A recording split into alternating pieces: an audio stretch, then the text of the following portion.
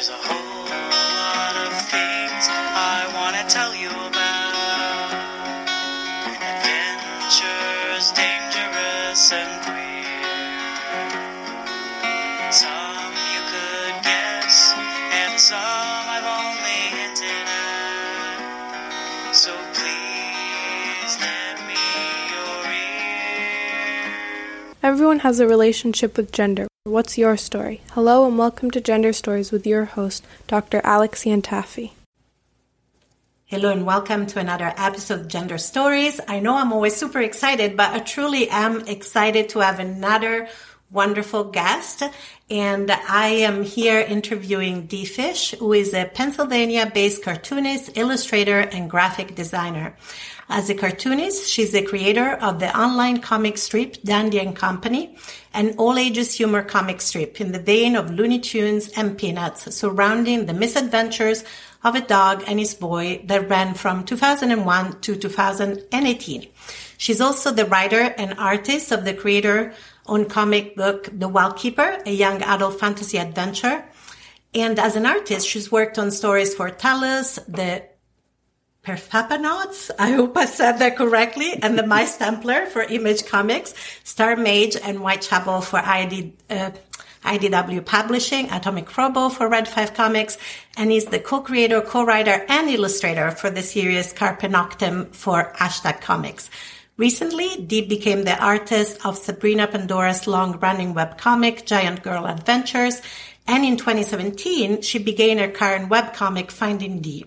Finding Dee is the hilarious and heartwarming webcomic about the trials and tribulations of trying to make it as a cartoonist while coming out as transgender in your 40s. Welcome, Dee. So good to have you on the show.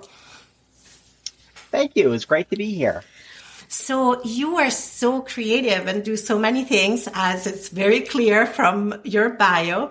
Any favorite projects that you want to share with the listeners for Gender Stories, or anything that you want to talk about in terms of your creative work to begin with? It's everything, really. I'm really proud of most of the stuff that I've worked on. I think that the Finding Dee strips are probably the best that they've been. I've been really trying to get a little better artistically every year.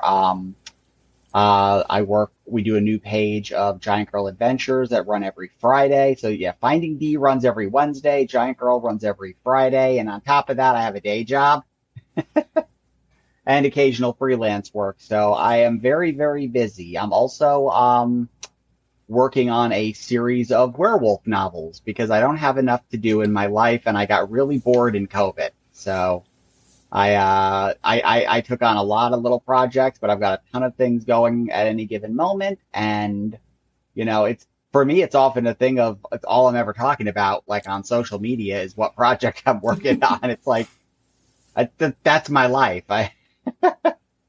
That makes sense. I saw that you're writing werewolves novels and I was so intrigued. How did that idea come about? I'm kind of really curious about that. Okay. The first novel is called Lycanthropy and the Single Girl. It's running on my Patreon right now, a chapter at a time. I'm actually currently writing the 6th book in the series. And the whole idea actually started in my head about 6 years ago or so. After coming out as trans, and also noticing how much of the stories that I kind of congregated around, that's not the right word, is it?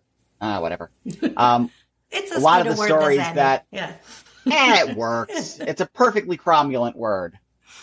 A lot of the stories that I found myself the most interested in were stories about transformation, about, people and characters that undergo, mental and physical transformations. And so I've always loved werewolves and stuff like that. But I've also never liked a lot of the tropes about them. And so I've been questioning those tropes for years.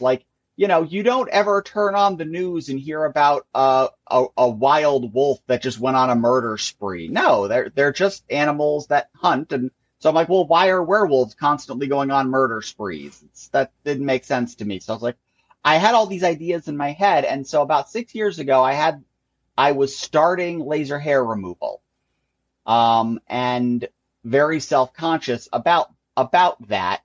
And in my brain, that combined with these questions I've always asked about the genre kind of formed a single scene in my mind of a young woman who goes on a date who, is basically wanting, she goes on a date, she brings the person home with her, and she's super nervous, and she gets so nervous that she transforms mid-date and the guy goes running screaming. Mm-hmm.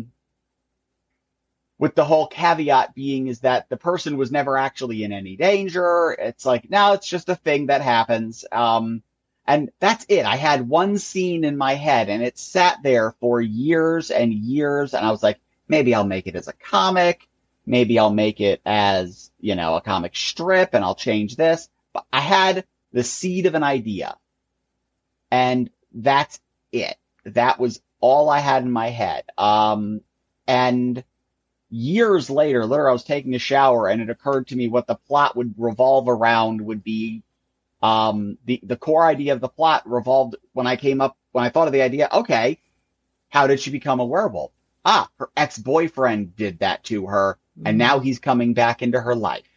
Nice. Mm-hmm. That's a plot. That's something that I could, and as soon as I did that, it was, around October of 2020. We were in the middle of, everything was locked down. I was at home. I was already working on, Giant Girl with Sabrina, which is, those pages are really complicated and dense art pages, so they take me a long time to do. I was doing Finding Dee. There was no way I could take on another comic project, but I'd been wanting to dip my toes into just pure prose writing for a long time. I had kind of played around doing, of all things, Star Trek fan fiction with my friend Sabrina, where we would do it kind of like role-playing style, but without the dice. We would write little Star Trek stories, and I got really, I enjoyed it. So I was like, oh, well, I really just like just writing.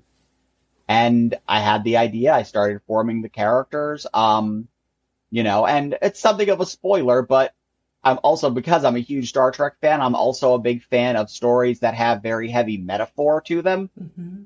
So it's one of those things where a lot of my experiences as a transgender woman found their way into my cisgendered female werewolf character, in terms of dealing with body image dysmorphia stuff, but more than anything, dealing with the perception of the world versus the reality. The idea that I took for the whole book's metaphor in the beginning was that, you have this idea of, your main character is a werewolf. Well, what does that mean? Well, that means what pop culture thinks it means, but what if that doesn't line up?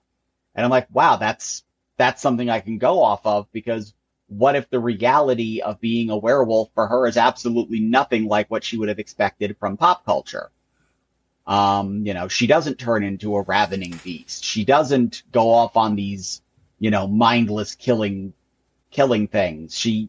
She tends to stay home and order a big bucket of fried chicken and just, be really sad because she doesn't know how to tell her best friends. And so it's stuff like that where, she spends more time worrying about what people are going to think than, worrying that she is going to become that thing that everyone thinks that's what that is. It's a lot of metaphor. And once I did that first book, I kind of went nuts and I just kept writing and writing and writing. And the first book I'm running on Patreon, just kind of like a extra version of beta testing to a certain degree, see what people think. I'm planning on launching it as an actual printed book and downloadable this summer. And, every few months after that, a new book, as soon as they're finished with the editing process, I'll be able to drop, because I've already got 5 of them in the can. And, like anything, it all became way more complicated the more I went, more mythology and weirdness. And it started as basically an idea for a rom-com, and it turned into this big epic thing I don't know what to do with, but just keep writing it. That sounds amazing. And you're such a prolific writer. I mean, you said you're on the 6th book and you started in fall of 2020. That's a lot of books to write in a short amount of time. I'm impressed. Yeah, and they're bulky too. most of the 2, 3, 4, and 5 are all about 50 chapters, give or take. Nice. Well, yeah, a stream of consciousness writer, very much so. I love that. I'm very similar in my writing, so I can relate. Before I know it, there's way more pages than I ever intended to write, and it's an easy thing to do, at least for me. And I love what you said about, werewolves and transformations and being trans. I'm a big fantasy fan as well, and I think a lot of trans people can relate to being really drawn to this idea, A, of transformation, but B, also all of this kind of conflict between how you feel internally and how you present externally and how people read you and societal conventions, right? And there can be so much of that in fantasy. And so, I wonder which, you've already mentioned some of the tropes, like challenging this trope that werewolves are going to go on a killing spree, but which other tropes are you kind of turning upside down in this series? One of the bigger ones I'm playing with is definitely body acceptance. That's a major factor in it because my main character now has to deal with the, I made her tall so that I could relate my own personal experiences. But she has the body hair issue that literally every time she transforms, and it's not just the full moon, it's anytime she gets overly emotional, it happens. And one of the ideas that I always drove me nuts in werewolf movies is where you have characters that had like blonde highlights and streaks and nice bangs, and then they turn into a giant wolf, and then their haircut comes back. Yes, I've always been puzzled by that too. or the hair sucks back into their body with the power of reversing film. So no, if she transforms and the next morning when she turns back to normal, she's got to deal with a couple of pounds worth of shed body hair. It just all comes off, and she'll wake up in bed like with hair in her mouth and everything. She doesn't lose she turns into more as tradition. It's more of a traditional like Wolfman style werewolf rather than an actual full size wolf. Because I wanted to keep them bipedal because they also maintain their intelligence in my book and their personality. So you can't have conversations. And I wanted to do that. I wanted to play with the conventions and be like, no, my main characters are going to have full on conversations and casual scenes while transformed, especially as the series goes on, and most of the protagonists are werewolves. So, they'll be having lunch because it just happens to be that day or whatever. And, little things like that. Weird accommodations that I had to make for my wardrobe being tall. Not being able to find certain outfits. I could relate that to her in finding outfits that she could keep wearing after she transformed and not just tear through them. A lot of it, again, is the perception. It's dealing with that in yourself as well and saying, this is the physicality of this aspect of myself and learning to accept aspects of that as well. I'm transgender. That means no matter what I do in terms of hormones or surgery, there's certain things I cannot physically change. I can't make myself shorter. I can't change, the width of my shoulders or anything the things that I'm so self-conscious about, So I tried to put some of that into my character of learning to accept the things that she couldn't really change, but also learning how to control the things that she could influence through her behavior and through her decisions. I love the idea of the metaphors, and I think a big part of that is that, as a transgender woman, that's all we had for the longest time. It's not like it's a new thing. We've been around forever. All of recorded history and before recorded history, there have been transgender people, or however the term was for that in history. But we've not had the language in modern culture, in the modern culture's world has not had the language for it. And as a result, we've only ever shown up as villains in pop culture. Anything that comes up like that is, some kind of villainous character, duplicitous character. And that's been the negative stereotype. So we didn't have really good metaphors. So a lot of us, I know for myself, and I've got a number of friends, we clung to the metaphors that we could find that seemed like it fit. And anything that was positive and even remotely tangentially, trans friendly, and usually it was never all that friendly. It was always still usually the butt of a joke. Yeah. But you figure out a way to see yourself in these things that are metaphorical about transformation, because the metaphors about transformation are the only times when it was positive. Mm-hmm. Otherwise, it was almost always exclusively a negative thing. I didn't see I think at the first time I'd ever seen a positive portrayal of a trans character in media was John Lithgow in The World According to Garp when I was a kid, and my brain exploded, and I'm like, I can't tell anybody in my house what I'm feeling about this movie right now. Then it was like I was in art school when I was introduced to the anime Ranma 1/2, and I'm like, yes.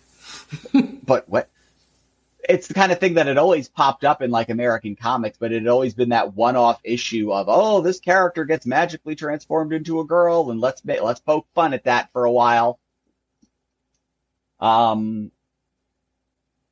Growing up, my generation, generations before my generation, and a good chunk of them afterwards didn't have any kind of positive representation of that kind of a character.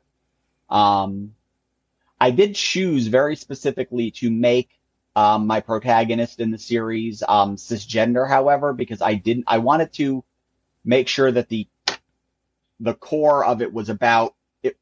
That's compounding two issues. Mm-hmm. I knew that there is definitely the story of a transgender werewolf to tell as well, and that is happening in the series because there's a ton of characters. So I do introduce a transgender wolf character who's, approaching puberty when the series starts. So I get to, through her, explore the exact same idea from a different perspective, but also add some of the fanciful elements into it as well to create problems that don't exist, to give the character a little bit extra to have to work through. Like, for example, my werewolves all basically kind of have healing abilities. How does medication work when you have a healing ability that negates it? And what does that do to your sense of self?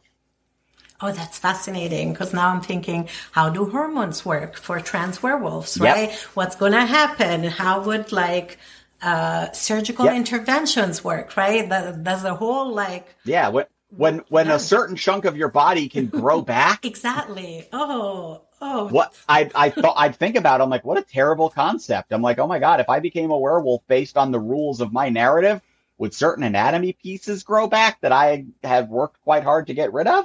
This sounds like it might go from fantasy to horror very quickly, at least for us trans folks. I was like, that sounds like a very scary idea. I do play with the genres. Yes. It's a werewolf story, so there's some degree of horror to it, but it's much less a horror than it is just a kind of a fantasy, bit more of a urban fantasy style story, a little bit of rom-com, a little bit of comedy, a little bit of horror. I'm not a huge fan of saying that anything is one genre. Mm-hmm. That just bores me. I don't want to just be like, no, it must be this because that's the genre that I've stuck to. No, I want to tell different kinds of stories. Absolutely. When talking about telling different kind of stories and going across genres, let's talk about Finding Dee, which is your webcomic, okay. Let's talk about how that idea came about and why it's important to you. I mean, I'm assuming there is a piece around representation, right, and visibility, which you were already starting to talk about, but why create Finding Dee, and what does that mean to you as a trans artist who's come out later in life? When I first came out, I was working on Dandy and Company, the other comic that you described earlier. It was, it's a wacky, fun, Looney Tunes meets DuckTales meets Peanuts kind of comic strip, talking animals, all kinds of fun stuff. And I enjoyed working on it, and I hadn't ever really thought much about it except for the fact that I appeared in Dandy and Company as the cartoonist. Like the strip would break the fourth wall and the characters would complain about the storyline. Like the main character is very much cut from that kind of Bugs Bunny, Woody Woodpecker, smart aleck personality. So he would be like, so why am I not in the strips this much? All the supporting characters. What's up with that? It's my name on the strip. So the character would come in and give me a hard time as a running, ongoing joke. So I actually came out in the strip to the character who showed up asking why they weren't in the comic enough that week, and then looking up at me going, wait, what? And I'm explaining the concept, and they're like, okay, so you're a girl, and your name Dee. And none of that explains why I'm not in the script enough this week. And that was the gag, but that's, for a good chunk of people, that's how I came out. And people who weren't on my social media or weren't close friends, that's how I came out. I came out a cartoon version of myself that I've been drawing as a tertiary background character in my other comic for years.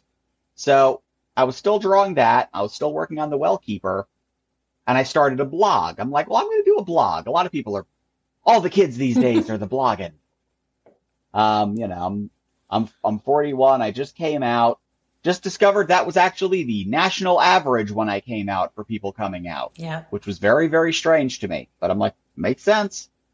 We had moved recently. I was starting fresh, and I was in a situation to, do so. And I had a lot of support from my partner Heidi, who, we had started dating years earlier, but she knew about this from date one. We talked about this on the first date of, I wasn't sure. I was still very hesitant to accept the idea, largely based on physicality factors and acceptance. No one would accept me, and I'm huge, so I'm never going to quote unquote pass. And all these things, it took me a long time to realize I was just putting roadblocks up in my head. So I created this blog that I called Finding Dee. And it was just about writing about what I was thinking about, what was happening in my day, the obstacles I was facing, the jerky looks and all that, negativity that you deal with. And that's what it turned out to be. It was post after post of venting negativity. And there are some people, they need to do that. That's how they cope. They vent their negativity. They put down these things that hurt them and give them anxiety, and it alleviates them in telling that story. I'm the exact opposite kind of person. That ramps it up for me. That intensifies my anxiety. That intensifies my anger at an angry situation. Having to retell that story. So it wasn't working, and I stepped away from the blog. Meanwhile, I had friends, the ones that have stuck by me, who kept saying, you should do a comic about this. This is really interesting, that, you're going through this change in your life and you're such a different person now. And when I talk to you, it's like, I had people that would always, I never would have guessed this in a million years. But on the same token, it also doesn't surprise me at all. You always seemed like you were holding something back. And I was having all these people tell me over and over again, you should make a comic out of your experiences coming out as trans. You should do a comic about that. And that's literally the first comic strip I did was me going, fine, I'm going to do a comic about it. I'm going to do a bleeping comic about it. Oh, wait, I can curse in this one. Woo! Because my other comics had all been all ages. So, and I'm like, well, Finding Dee is about me and I curse. So Cartoon Dee is going to curse. Love it. Which I didn't think to ask in the beginning about the rating for this, so I've been censoring myself. You're good. We have some episodes where we curse, some episodes where we don't. I'll put a little warning if there's cursing. It's all good. I won't worry if I let one slip then. Absolutely. It's a natural part. It's a natural part of my being. So yeah, I was like, let me try doing a comic about this. And a comic strip. I love all kinds of comics. I love doing comic books, like superhero comic books and adventure and fantasy comic books, dramatic graphic novels, but I love comic strips. I've been wanting to make comic strips since I was a little kid. I created the characters that I used for Dandy and Company when I was 8 years old in grade school. And I've been drawing them for over 40 years now. These characters are a decade older than my stepson. And so, I mean, I love comic strips, and I'm like, but if I do it if I do them as a comic strip, it's not a commitment to a series. Like, oh, I'm going to do a graphic novel and it's going to have to be X pages. A strip is just a one-off thing. So I'll just draw a strip. And by drawing it as a strip, if I lean on it as a humor comic, I can try and find a punchline, find humor in these situations that are stressing me out. Find humor in the dysphoria, find humor in at the time, over an hour it would take for me to prepare to leave the house for something like toilet paper. Mm-hmm. I wouldn't just go these days, I will just wake up in the morning, throw a t-shirt on, and go to the store to get groceries if I need to. I don't give a crap. Yeah. But it took me a long time to get there. Mm-hmm. Those early days, especially when I, was pre-hormones, pre-hair removal, any of that stuff. So I was very, very self-conscious.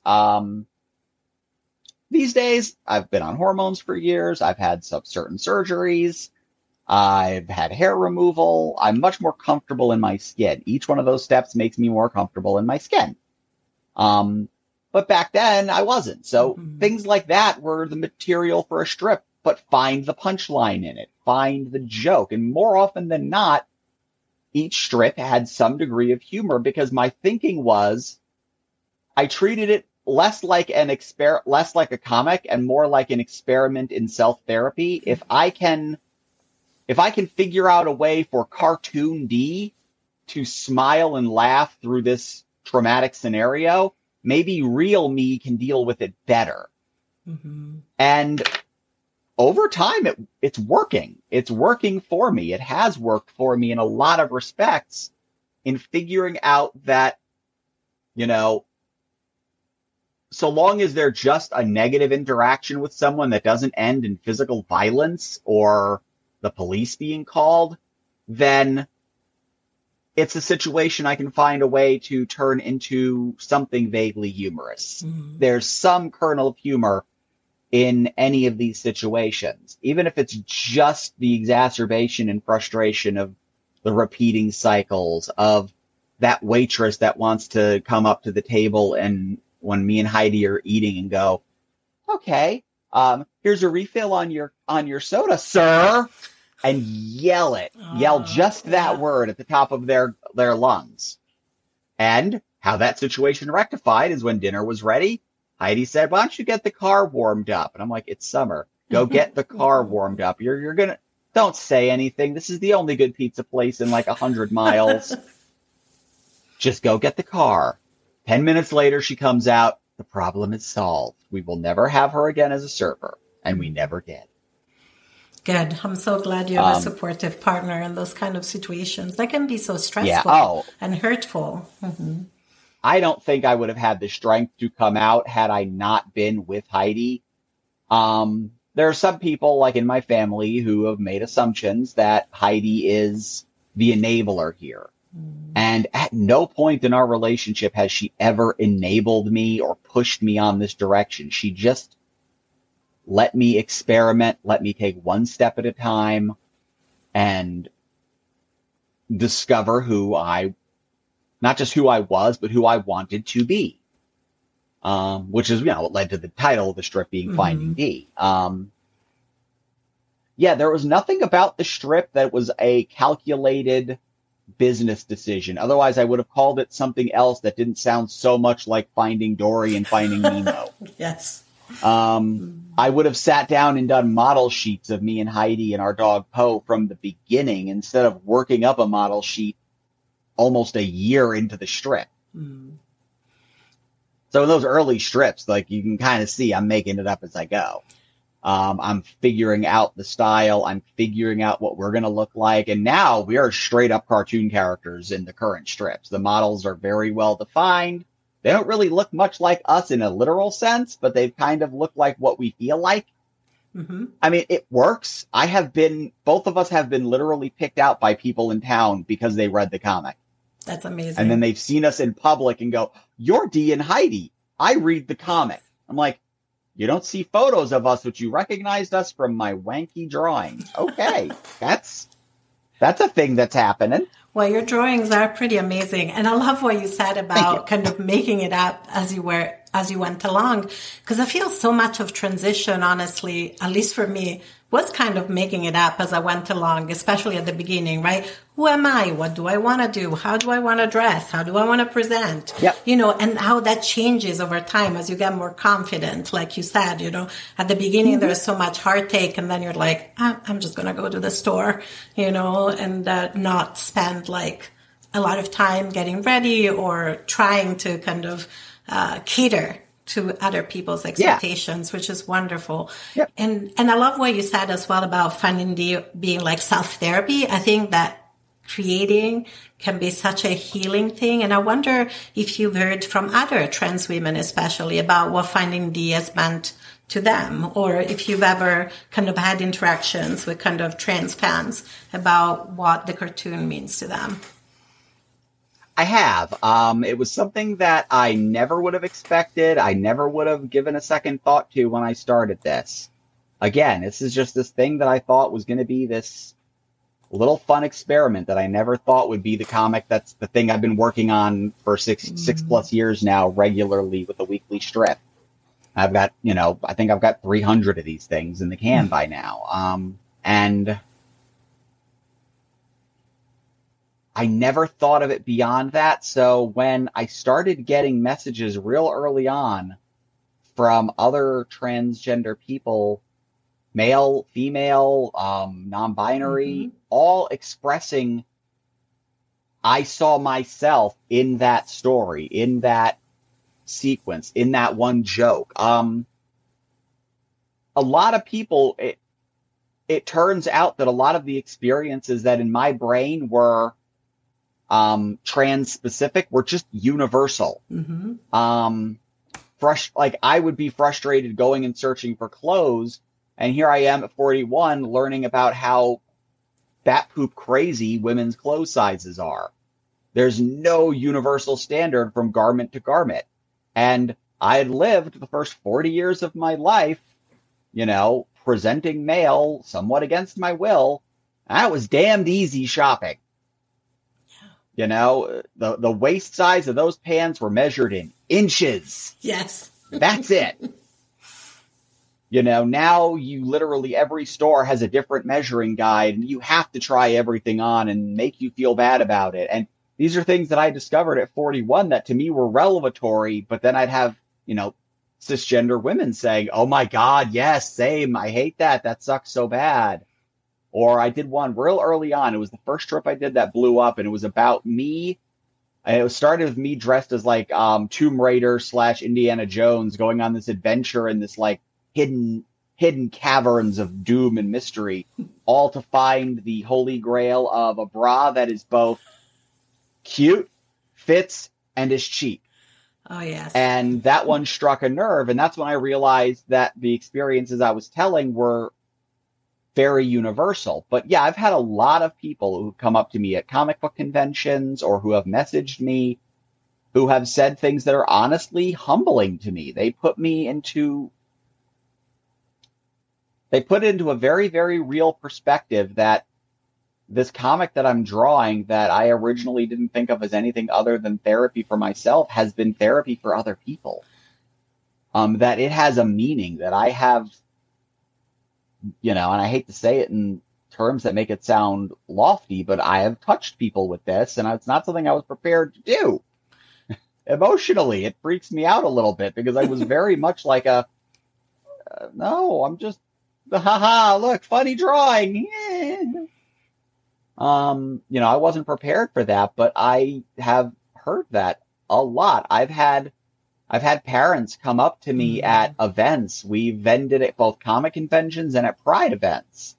And we've had parents come up to me and they flip through it and they're like, "Oh my gosh, this is amazing. My kid is telling me that they're trans and I would love to show this to them." the number one question I always get asked, is this appropriate? And I'm like, on the covers of all the books that I've done, it always says contains naughty words. Mm-hmm. But that's it. That's the only caveat that I'd say. I'd say, there's cursing in there because I curse. It's a part of my life and it's a part of the experience. And I've kind of gotten to the point of saying, as harsh of a reality as it is, if you have a child who is coming out as transgender, they're going to have to learn how to navigate the F word because they're going to be hearing it weaponized against them a lot. Absolutely. And, as my kids would say, those kids have probably heard much worse in middle school already, or even in elementary school nowadays. So I don't think the cursing is necessarily off-putting to young people. But I think, I love what you said about you were creating this just for yourself, but then it did touch people, which I'm not surprised because representation is so important, right? You just had for people I think we're close in age of our generation. There really wasn't representation, right? And so I don't know for you, but for me, every time I see trans representation, it's like my heart grows like 5 sizes, right? And then I want to recommend it to people because I know that people are looking for resources. Even if it's just a cartoon in air quotes, it's so much more than a cartoon for people. I think it's seeing themselves. Seeing themselves means so much to so many people. Yeah, it's once I realized the scope of it, and it's something Heidi helped me with in terms of our everyday life. Like the first night after I'd come out to everybody, like everyone who knew me knew, the first night we went out to dinner. She helped me get dressed. She put my makeup on. But we went out to dinner and then we walked around Walmart for a while. And I deal with a lot of social anxiety. I don't like to say I have social anxiety because I feel like using that terminology gives the anxiety more power. Yep. I deal with social anxiety. It's a mental trick for me. Mm-hmm. I try not to use the terminology of saying I have depression, I have social anxiety. I've been diagnosed with them. I know I'm dealing with them.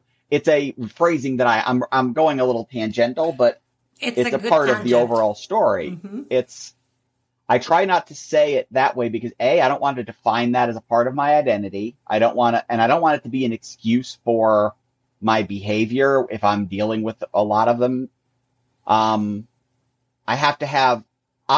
It's important to me that I didn't want to have to change my life that much to the degree that I wanted to still do the things that Heidi and I have always done. We go to karaoke religiously. It's our crack. We love to go out to eat. Neither of us are skinny for a reason. We like to go out. We're having a nice date day this Sunday coming up, and we're looking forward to it. I am very visible, and I realized that visibility is important because all anyone ever sees of Heidi and I are just a couple going out and doing normal things. We go to the grocery store. We go to karaoke. We go to the restaurants. We're on the art council. We do all these different things in our town. And another thing that became kind of humbling was that I was the only transgender out person that I knew in our little city here in very rural Western Pennsylvania. And I've lost track of how many that we've encountered since I came out. Yeah. So I have to kind of, there's a part of you that wants to say I have nothing to do with that, but I'm not a big fan of self-delusion in that regard. And especially when it's hurtful to yourself on purpose, and that is, I am partly responsible for that. I am very, very visible. And just like my general life and my strip is all about just presenting, this is me. I'm just a person. I'm a dork. I love cartoons and comics, and you'll find me more often than anywhere else on the toy aisle at our local Walmart or in the graphic novel section of the Ollie's across the street from that's what I'm into. That's my thing. And it hasn't changed when I came out. I just expanded the number of toys I felt comfortable buying. So yeah, there's that side of me that has to remind myself that the representation aspect of the strip is just as important as the way we live our everyday lives. I don't consider myself overtly activisty in the sense that I'm not walking around kicking in doors. I'm just walking through them. I'm just trying to exist the same way I did before and have that be a thing that people understand is just the way it is. That's just the reality. I am this person. I am Dee. I'm going to come in and eat. And, I still get crappy looks. We still get, dirty stares from people and, angry glares, but I notice them less and less. Or more accurately, I dwell on them less and less. I still have that mentality of situational awareness. I can go to the bathroom by myself these days, but I don't ever go without my purse and my phone. So if I have to have my ID on me and if I have to call for help, I can. Yeah.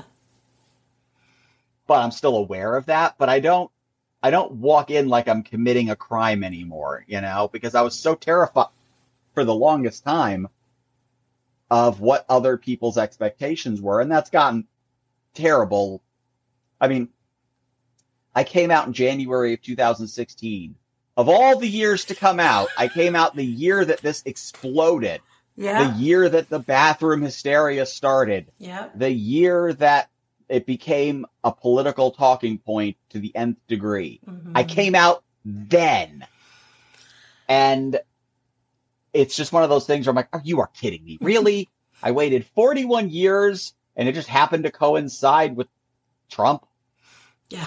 And everything that's come out of the political machines trying to demonize transgender people and turn us into, the world's new boogeyman. Yeah. And it's insanely frustrating. I know that realistically speaking, there's a part of me that wishes I could go back in time and tell myself to come out later, but I also know the world wasn't there yet. It would have been that much harder to do anything. I wouldn't be in the position I'm in now. I'm in a comfortable position. I have a day job. My boss met me after coming out, so there's no issues with that, whatsoever. She's been remarkably supportive of everything in that regard. So that's not a factor of anything I worry about. I know if I have to find a new job, I've got to throw myself right back out there. I know that when I came out, I actually got my rates cut by my then main client. Ironically, I got my rates cut to the national average of women versus men's salaries. It was kind of amazing. Right away, I suddenly was worth less to somebody that I've been working with for decades. Yeah. It's so weird how, you don't think about the pink tax until you have to pay it, but good God, it's real. Oh, absolutely. So real. And let's talk, I want to talk about that visibility a little bit more because Trans Day of Visibility is coming up and you literally came out in a very visible way as a comic artist, right? Later in life, in this very visible way, in the cartoon that you were drawing at the time. And what was it like to kind of do it in such a public way, in some way? And what does that visibility mean to you now? Doing it very public in my comics and then changing the focus of at least the main comic I was working on to be about that was something that was kind of a double-edged sword. On one hand, it was very empowering, made me feel like, okay, I'm telling a story that's worth telling. I'm telling a story that only I can tell from this point of view.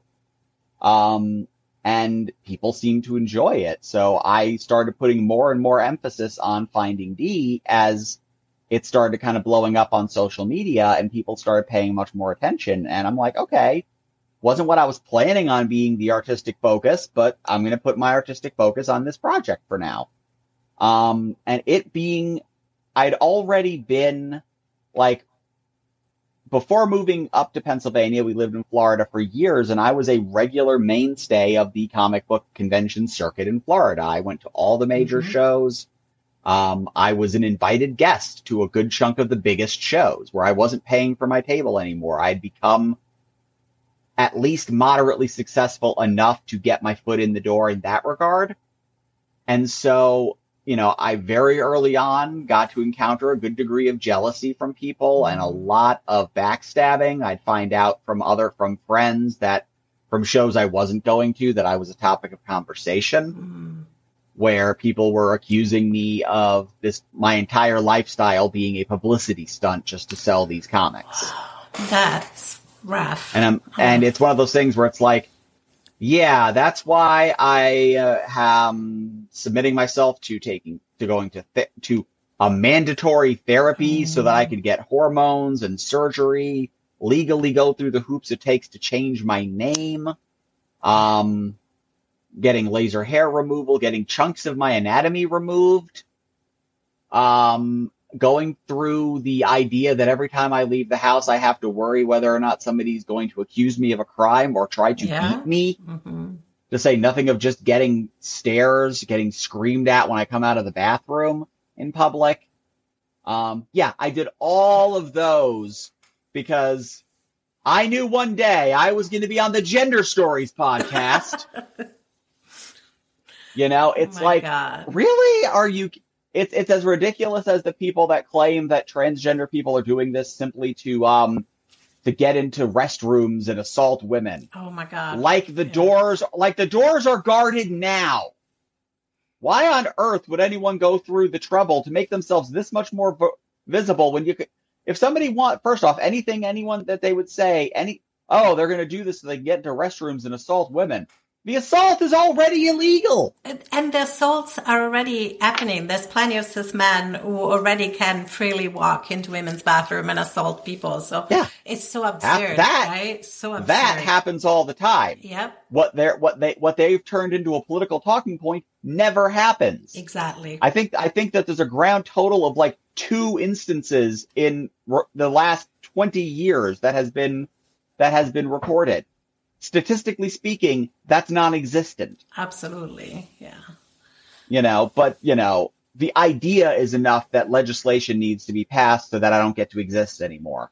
Yeah. And it's an insane time right now for this. So for me, my visibility, my being out there, putting my comic book out there, promoting my comic book just like it's any other comic book, promoting it and putting it out there, selling it at shows, doing whatever interviews I can get to help promote it the same way I would for any other comic and the way I have for other comics.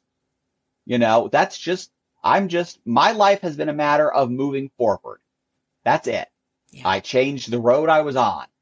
I picked the road that is both bumpier and smoother at the same time. It's bumpier to traverse, but the car rides so much better. I love that. That's a great description. Thank you. Oh. It's like I got my shocks fixed. Yeah. It's that visibility to me is really important because it benefits not just me, but everyone else who's following after me. And I have to maybe someone will accuse me of being egotistical. I don't know. But at the end of the day, I can't sit here and pretend that I don't have a certain degree of an impact with what I do. The numbers may not be massive. I may not be, the biggest hit out there by any stretch of the imagination in terms of being a fiscal success with this. But the comic is finding people and people are discovering the comic and it is helping people understand who they are and who they want to be. I have had people tell me that they have found the strength to come out because of a comic strip I drew. Absolutely. That I took maybe an hour and a half on. Help change the course of someone's life. And that is weighty. And that is the kind of thing that makes me want to curl up in a blanket and be like, I don't want to face the world because this is a little bit too big. But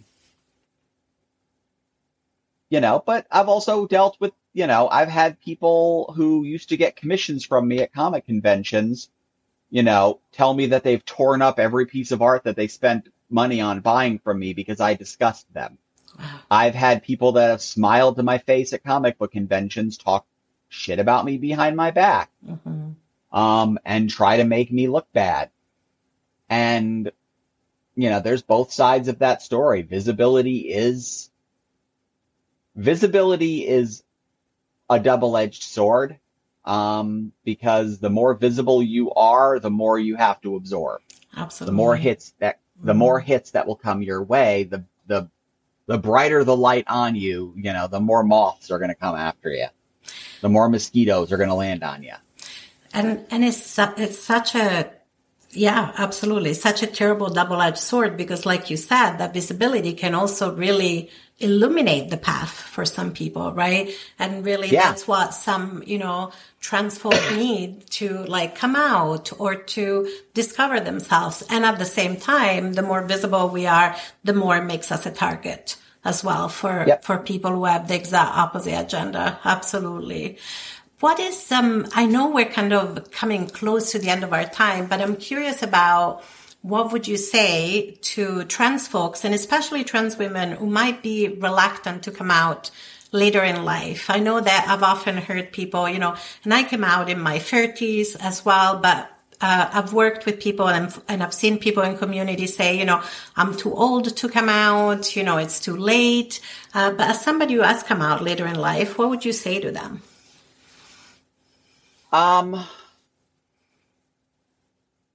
I would say,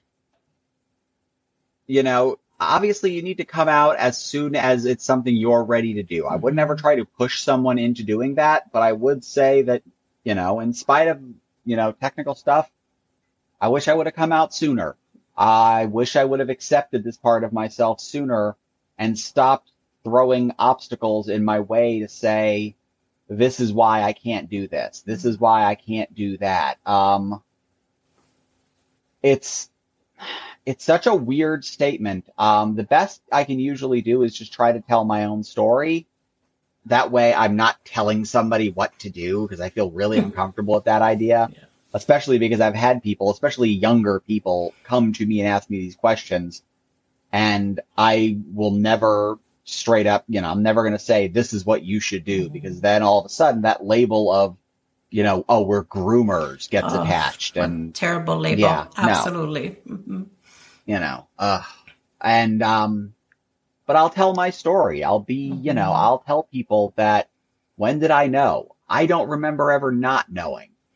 I knew, it's inherent. We have an idea of what we are and what we are supposed to be. Our gender is something that we are aware of on a level that can't be described, in the same way that a cisgender man or woman has never had to debate that they are a man or a woman. And it does, if their reproductive organs had been removed, or if they'd been in an accident and they lost everything between their legs, they would still know what they were. Yeah. It doesn't have to do with the package. It has to do with who you are. We have this inherent sense of knowledge of it. And I knew right away, from a very, very young age, 4 maybe, that what I was being told I was not what I knew I was. I knew right away. And I tried expressing it from a very young age, and it was not accepted. I was made fun of at home. I was laughed at. I learned how to put that into a little container and keep it locked away and not talk about it and not, bring it up, lock that stuff inside.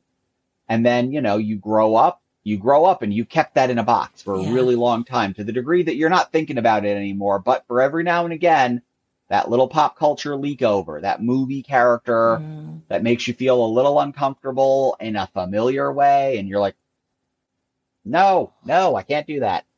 And then puberty hits, and here I am. I sprout up to 6'2", 6'3", high 200s in my weight. I'm thickly built. I'm wide built chest. And, you look at yourself in the mirror and you just feel like, betrayed by your own body as you go through this puberty, It's why the one thing I do get a little activisty about is you've got all these motions to try to suppress, hormone blockers. Oh. And I'm like, that's a death sentence for a lot of people, because Absolutely. what hormones do to our body is irreversible. Exactly. I put a certain degree of effort, not a lot of effort, into voice training, because there's no amount of hormones that are going to change what testosterone did to my voice. Yeah. I like the term of the idea of I'm dealing with the effects of testosterone poisoning and what it did to my body. It is irreversible. There are certain things you can do surgically, but you can't change what that happened. Once it's happened, it's happened. And a huge chunk of us, a very large percentage of us knew really early on. Oh, yeah. And we may have had people trying to tell us we were wrong. We may have tried telling ourselves we were wrong because it would be so hard and you don't want to lose everything you've got. Oh, I've got a job. I've got friends. I've got family, and I'll lose them if I come out. I was terrified of that. Of course. I was terrified of, walking out, into the world saying, oh, I'm a girl and I'm huge, and I always have somebody say, oh, well, there are really tall women in the WNBA, or they'll say something like, what about the Amazons? And I'm like, they're fictional. Thank you. I usually say model height. When you're over 6 feet, you're model height. I'm like, I can point to what, Gwendolyn Christie is taller than me. Yay. I love Gwendolyn Christie. Don't get me wrong. But by and large, there's only one person in this entire region that I live in that is the same height as I am. That's a cisgender woman. Yeah. That's it. I still tower over a lot of people. I tower over a lot of men in this area. And so that made me self-conscious, and that was a roadblock. And that's how I tried to word it, is that at the end of the day, passing is not the idea of passing. It just can be very much a toxic mind worm because it gets into your brain. That idea, isn't important. It's being true to yourself, being who you are is worth the external sources of stress that will come to you. Because at the end of the day, having the sense of confidence of I made this choice to embrace who I knew I always was removed a lot of the interior stress. And at the end of the day, there is nothing that's going to tear you down more than the bad things you tell yourself, far more than something somebody else is going to tell you. We do a lot of damage to ourselves, and by coming out, I took a lot of power from those voices. Yeah, I've got voices out in the world who are willing to tell me all kinds of messed up things, but I can't control them. I can show them they're wrong by living my life my way, by living my life and my truth, and being out there and being seen, being visible, and being noticed, and telling my specific story, through my comic. I can prove them wrong, but I can't change their mind right there in the moment. And it doesn't matter, at the end of the day. I lived 40 years of my life trying to make other people comfortable. And, 7 years ago, I turned 41, which gives you an idea of my age. And, I have never once regretted that decision. I have regretted things that have happened. I have regretted other people's reactions. I have regretted learning things about other people that, I've grown distant from a lot of people who just were never able to get comfortable with this. Yeah. But that's not my responsibility. Absolutely. I didn't remove myself from their lives. I just, you can only be true to yourself. And if this is your truth, it's a thing that embracing it can make you feel comfortable in a way that keeping it locked in a bottle can't. Yeah. I can only tell people I chose to embrace what I knew to be true in spite of the physical obstacles of my height, my size, the depth of my voice. It's a lot of things that can be, adjusted over time with hormones and training and things like that to where it becomes more second nature. That's fine. That's all well, good, and fine.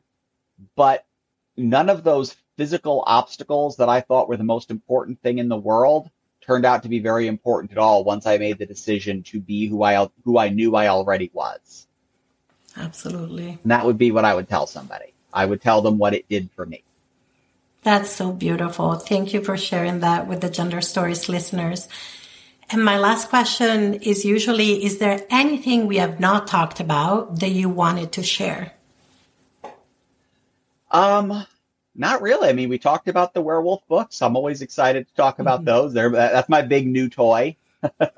I can't wait for the first one to actually be out in print because I've gotten a lot of really great feedback from folks on it who really loved it. And I'm super excited about that. I'm still working on Finding Dee Weekly that runs every Wednesday at findingdeecomic.com, DEE, findingdeecomic.com, runs every Wednesday, new comics. You can find out all about everything going on, all the weird little details. I have told the story of my orchiectomy in the comic strip. I have told the story of my, breast enhancement, which was just last year. But also I've told the stories of, we got cats, and that's a huge cluster. Nice. They're adorable, but they make me bleed. So it's about that. It's about life. And, I would love more people to read it and spread the word. Right now, through the comic company Unlikely Heroes Studios, we are running a Kickstarter this week that ends on the 14th or the 13th of February for a color collection. We're currently at stretch goals now, so we made our initial goal. We're trying to get stretch goals covered, and that's a collection of about 80 pages of comic strips in full color for the first time. In print that way for the first time, which I'm really excited about, and that is at uhstudios.com/kickit and then the number 2. So uhstudios.com/kickit2. Wonderful. And that's the Kickstarter. That's the Kickstarter for the color collection of all the first strips. And I'll make sure that I put all of those links in the episode notes so that your listener can find all those links. And if people wanted to follow you on social media or find your website, do you have any handles that they should look out for on Instagram or Twitter? Mm-hmm. Most of them are just Dee Fish or Dee Brisby Fish on like Facebook and Twitter and all that stuff. I don't make it hard to find me. I try to make it as easy as possible. Also, all my social media is linked through the main website, which is the Tumblr page for which is findingdeecomic.com or just findingdee.com.